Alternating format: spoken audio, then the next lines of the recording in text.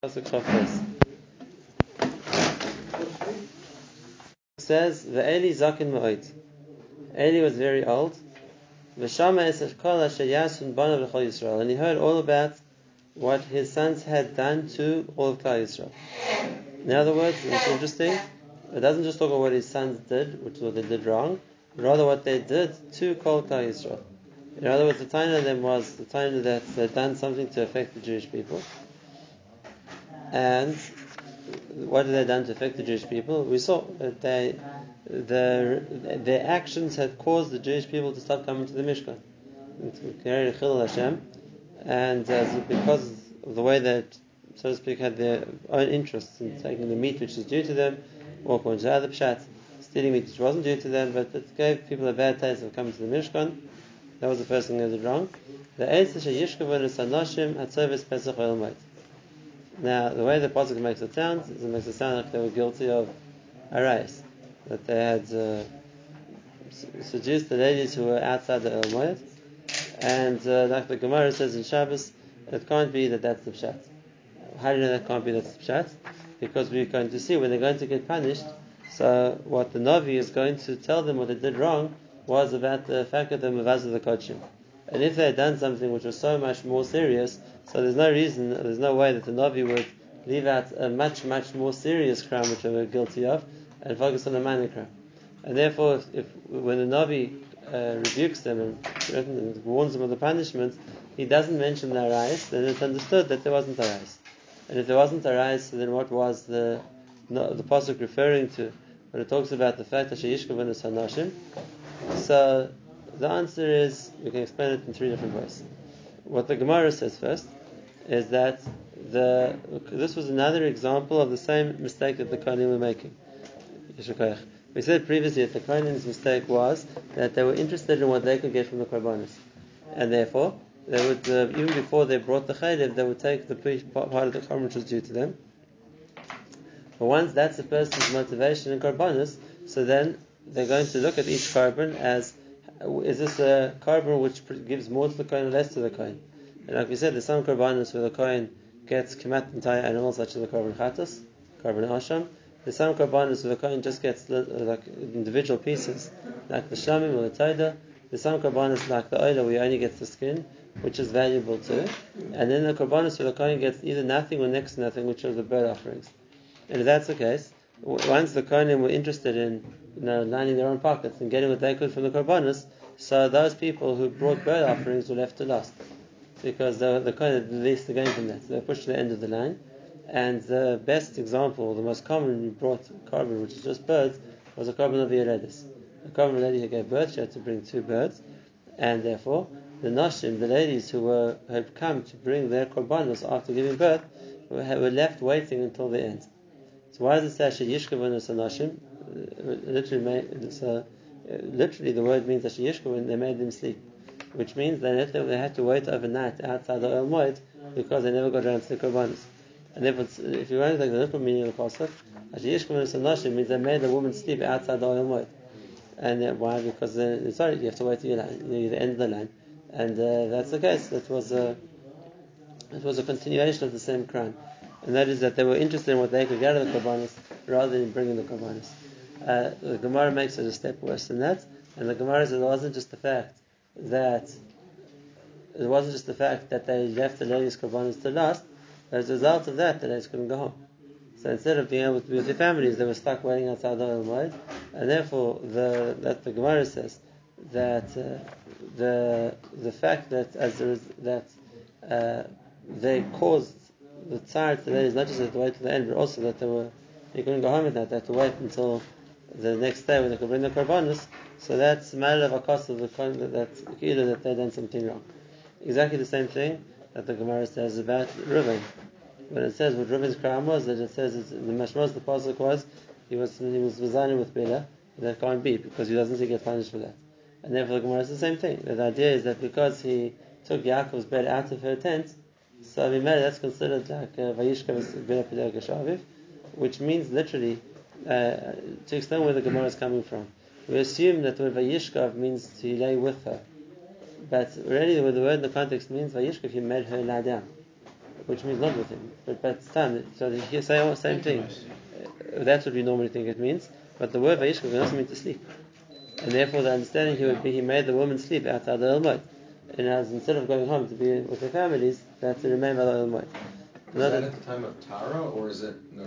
The halacha is that a lady starved her husband, as far as the Torah is concerned, 7 days after she gives birth to a boy, and 14 days after she gives birth to a girl. She can only bring her carbon 40 days. If she can. She's tired. She's able to go to the mikveh and she's tired. She only is tired to bring carbon 40 days after a boy and 80 days after a girl. So love dafka bat. The problem is that for that amount of time she's called it full yom. And therefore, even if she's technically mutter to her husband, if a person would be careful about tyrus, so you wouldn't want her in the house, because whenever she touches food, whatever it is, it's going to metamit. Therefore, she would only be free from all the restrictions of the lingering tumah after birth, of being a full yom arich, what the Gemara calls, at the end of the 40 or the 80 days. Two questions. Oh, so that was... That's here also, that's interesting. The Moshe David Vali, he says that the reason the Torah considers him guilty of arayis, even though it wasn't the crime of the Kohanim, but it was a teitzah. Because once, like the Gemara has told us, what happened is that all the ladies had to wait outside the Ohel Moed overnight until the next day, because they couldn't bring the korbanos. So it could have happened over the course of the time that this was going on, that there was an incident of arayis, not caused by the Kohanim directly, but caused because of what the Kohanim did.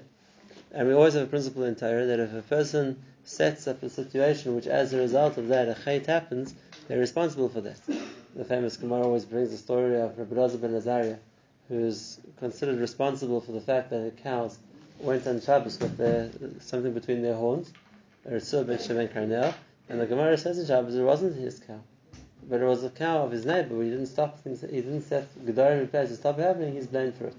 And then same thing over here. If because of the fact that the ladies couldn't go home, they had to wait by the Ohel Moed, over the course of Mishkan Shila, there was a lady once who was over in Avera, the Kohen were blamed for that. It's because of what you did that this could have happened, and therefore it's their fault. But not that they actively were involved in the race. Okay, so that's what AD hears. Now, why the Pasuk prefaces by saying AD was Zakin Ma'od is because really, as the Kohen Gadol, if his sons who are running the Kohanim are responsible for what the Kohanim are doing, the Kohen Gadol, who's really the top of the pyramid, he should be the most responsible. Except it was a stage where Eli couldn't do anything. He was already Zakin Ma'od, he wasn't able to be actively involved in the daily running the Beis HaMikdash, but he hears what's happening, and therefore he calls on his sons to give them Musa. And he says in Pasuk Chav Gimel, Vayomer lahem, Lama ta'asuk advarim ha'edeh, Asher anochi shemeis divreichem roi me'ez kol ha'mazeh. Why are you doing these things, which I'm hearing about from everybody? Everyone's telling me, I'm getting all these reports about things you're doing wrong. So why are you doing this?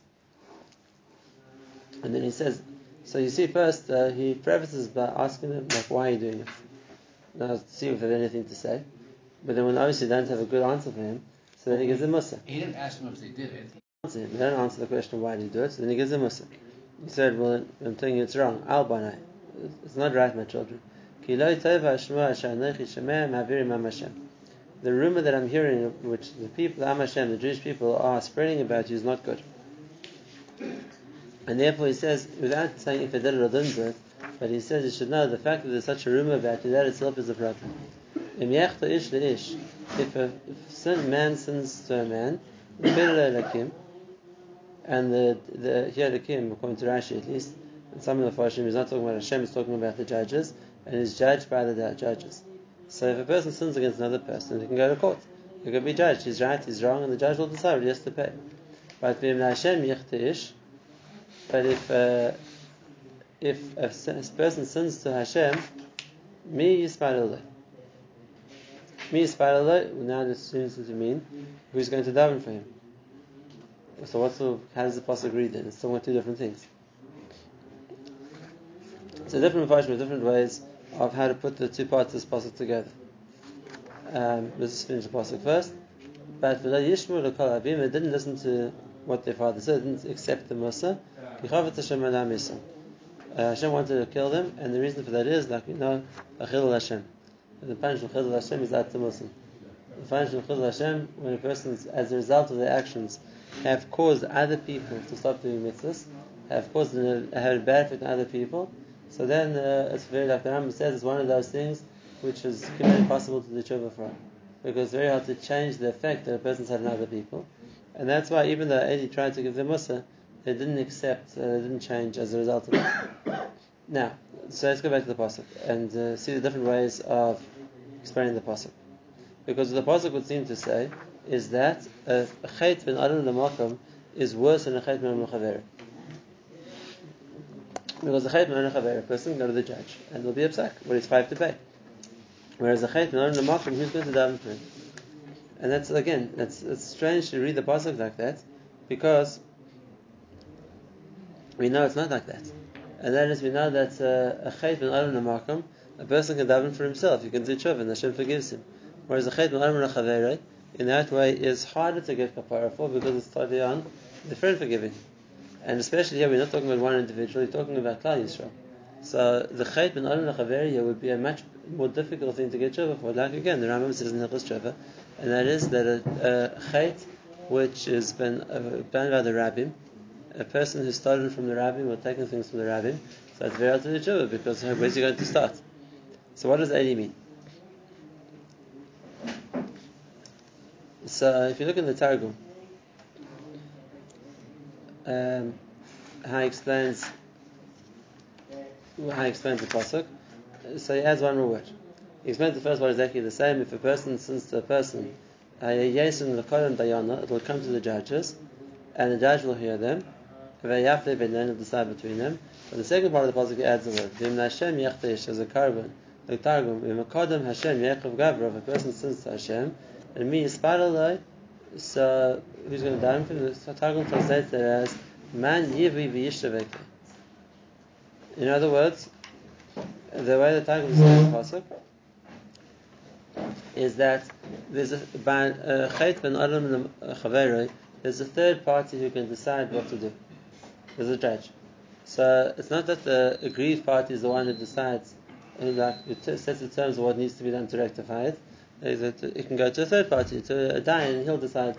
Masha'enke, when it's between a person and Hashem, so then who's the third party who's going to decide that this is the way to do tshuva? And what Eli means to be saying there, and this is an interesting point, and that is that there does, in the case of Milan Chaver, let's say a person harms somebody else, and the other person says, I'm not forgiving you, I have tainus on you, but the Master, there's a din. And if that's the case, I can go to the Dayan, and the Dayan can tell me what I'm chayiv. And if I'm paid what I'm chayiv, then the fact that he says I don't want to forgive you, okay, I'm meant to be asking him forgiveness. But if I've paid what I'm meant to pay, I have no more chiyuvim to him. Right? There's a third party who can say, this is what you chayiv. The fact that he thinks to owe him much more, the fact that he's not happy with that, is too bad. There's a din, I'll give the din, and that's the end of the story. Masha'enke, when it's between an Adam and the Makoy, and Hashem doesn't want to forgive a person, so then where's he going to go? Who's going to be the one to say, don't worry, you've done enough? And why Eli was saying it, because Eli also realized the chait was chilul Hashem. The chait was chilul Hashem, and if that's the case, he also knew Hashem doesn't want to forgive. And if that's the case, so he says to them, where are you going to go? If Hashem doesn't want to forgive you, so then who's going to be the one to decide that what you're doing is good enough to get the power? In other words, that in that way, normally we say that a chait ben adam l'makom is more makel because Hashem is willing to forgive. But when Hashem is not willing to forgive, then a chait ben adam l'makom becomes much more machmir, because there's no one else who's going to suggest a compromise, or no one else is going to set down like what a person can do to get forgiveness if it's a shayla chilul Hashem. So that's what Eli told them. This is the one time where that's true. Achil Hashem. Achil Hashem or Bashvil Shah. Because else it's Kidai Yinaka Hashem. Hashem doesn't want to forgive the person who takes Shem Shemayim for nothing. And then again, if Hashem doesn't want to forgive, so who's going to suggest a compromise? Who's going to tell a person you can do something else and it's good enough? It's a problem. This is different to what we learned from the Rambam. It's a good question. The Rabbeinu Yonah writes in Shari Tshuva that even though Chilul Hashem is a chait atzim musun, but he says there are eitzes for a person who wants to do tshuva that he can be Mekadosh Shem Shemayim B'Rabim, or according to another side of Rabbeinu Yonah, maybe if he does Chesed ve'emes Shechur Paravon with Torah and Chesed, he can be happy for that, and he actually learns it from Bnei Eli like we're going to see. But so it seems like even with Chilul Hashem, there are potential options that a person can do to do tshuva, but the tshuva isn't just tshuva; it has to be something else. It has You have to make up for it. It has to do something to make up for what he did wrong. And again, it's not irrational. There's a very simple svara over here, and that is if a person calls a Chilul Hashem. So if a person is come back a step, if a person has done a different kind of avera, so then it's between him and Hashem. And if Hashem sees that he regrets it and he's sorry about what he did, so Hashem can forgive him. Mention anything when it's Chilul Hashem, and what it means is people see this person as being against Hashem. So even if in the confines of his heart, in private, he apologizes and he feels bad about it, but no one else sees that. No one else sees that, and therefore, the way it looks is that he's still the person who set himself up against Hashem, and therefore the only kapara can be when he dies, because then people will see it doesn't pay to fight with Hashem.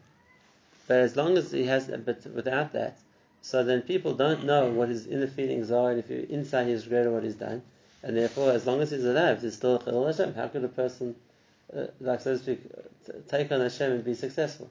How could a person do something so bad and not be punished for it?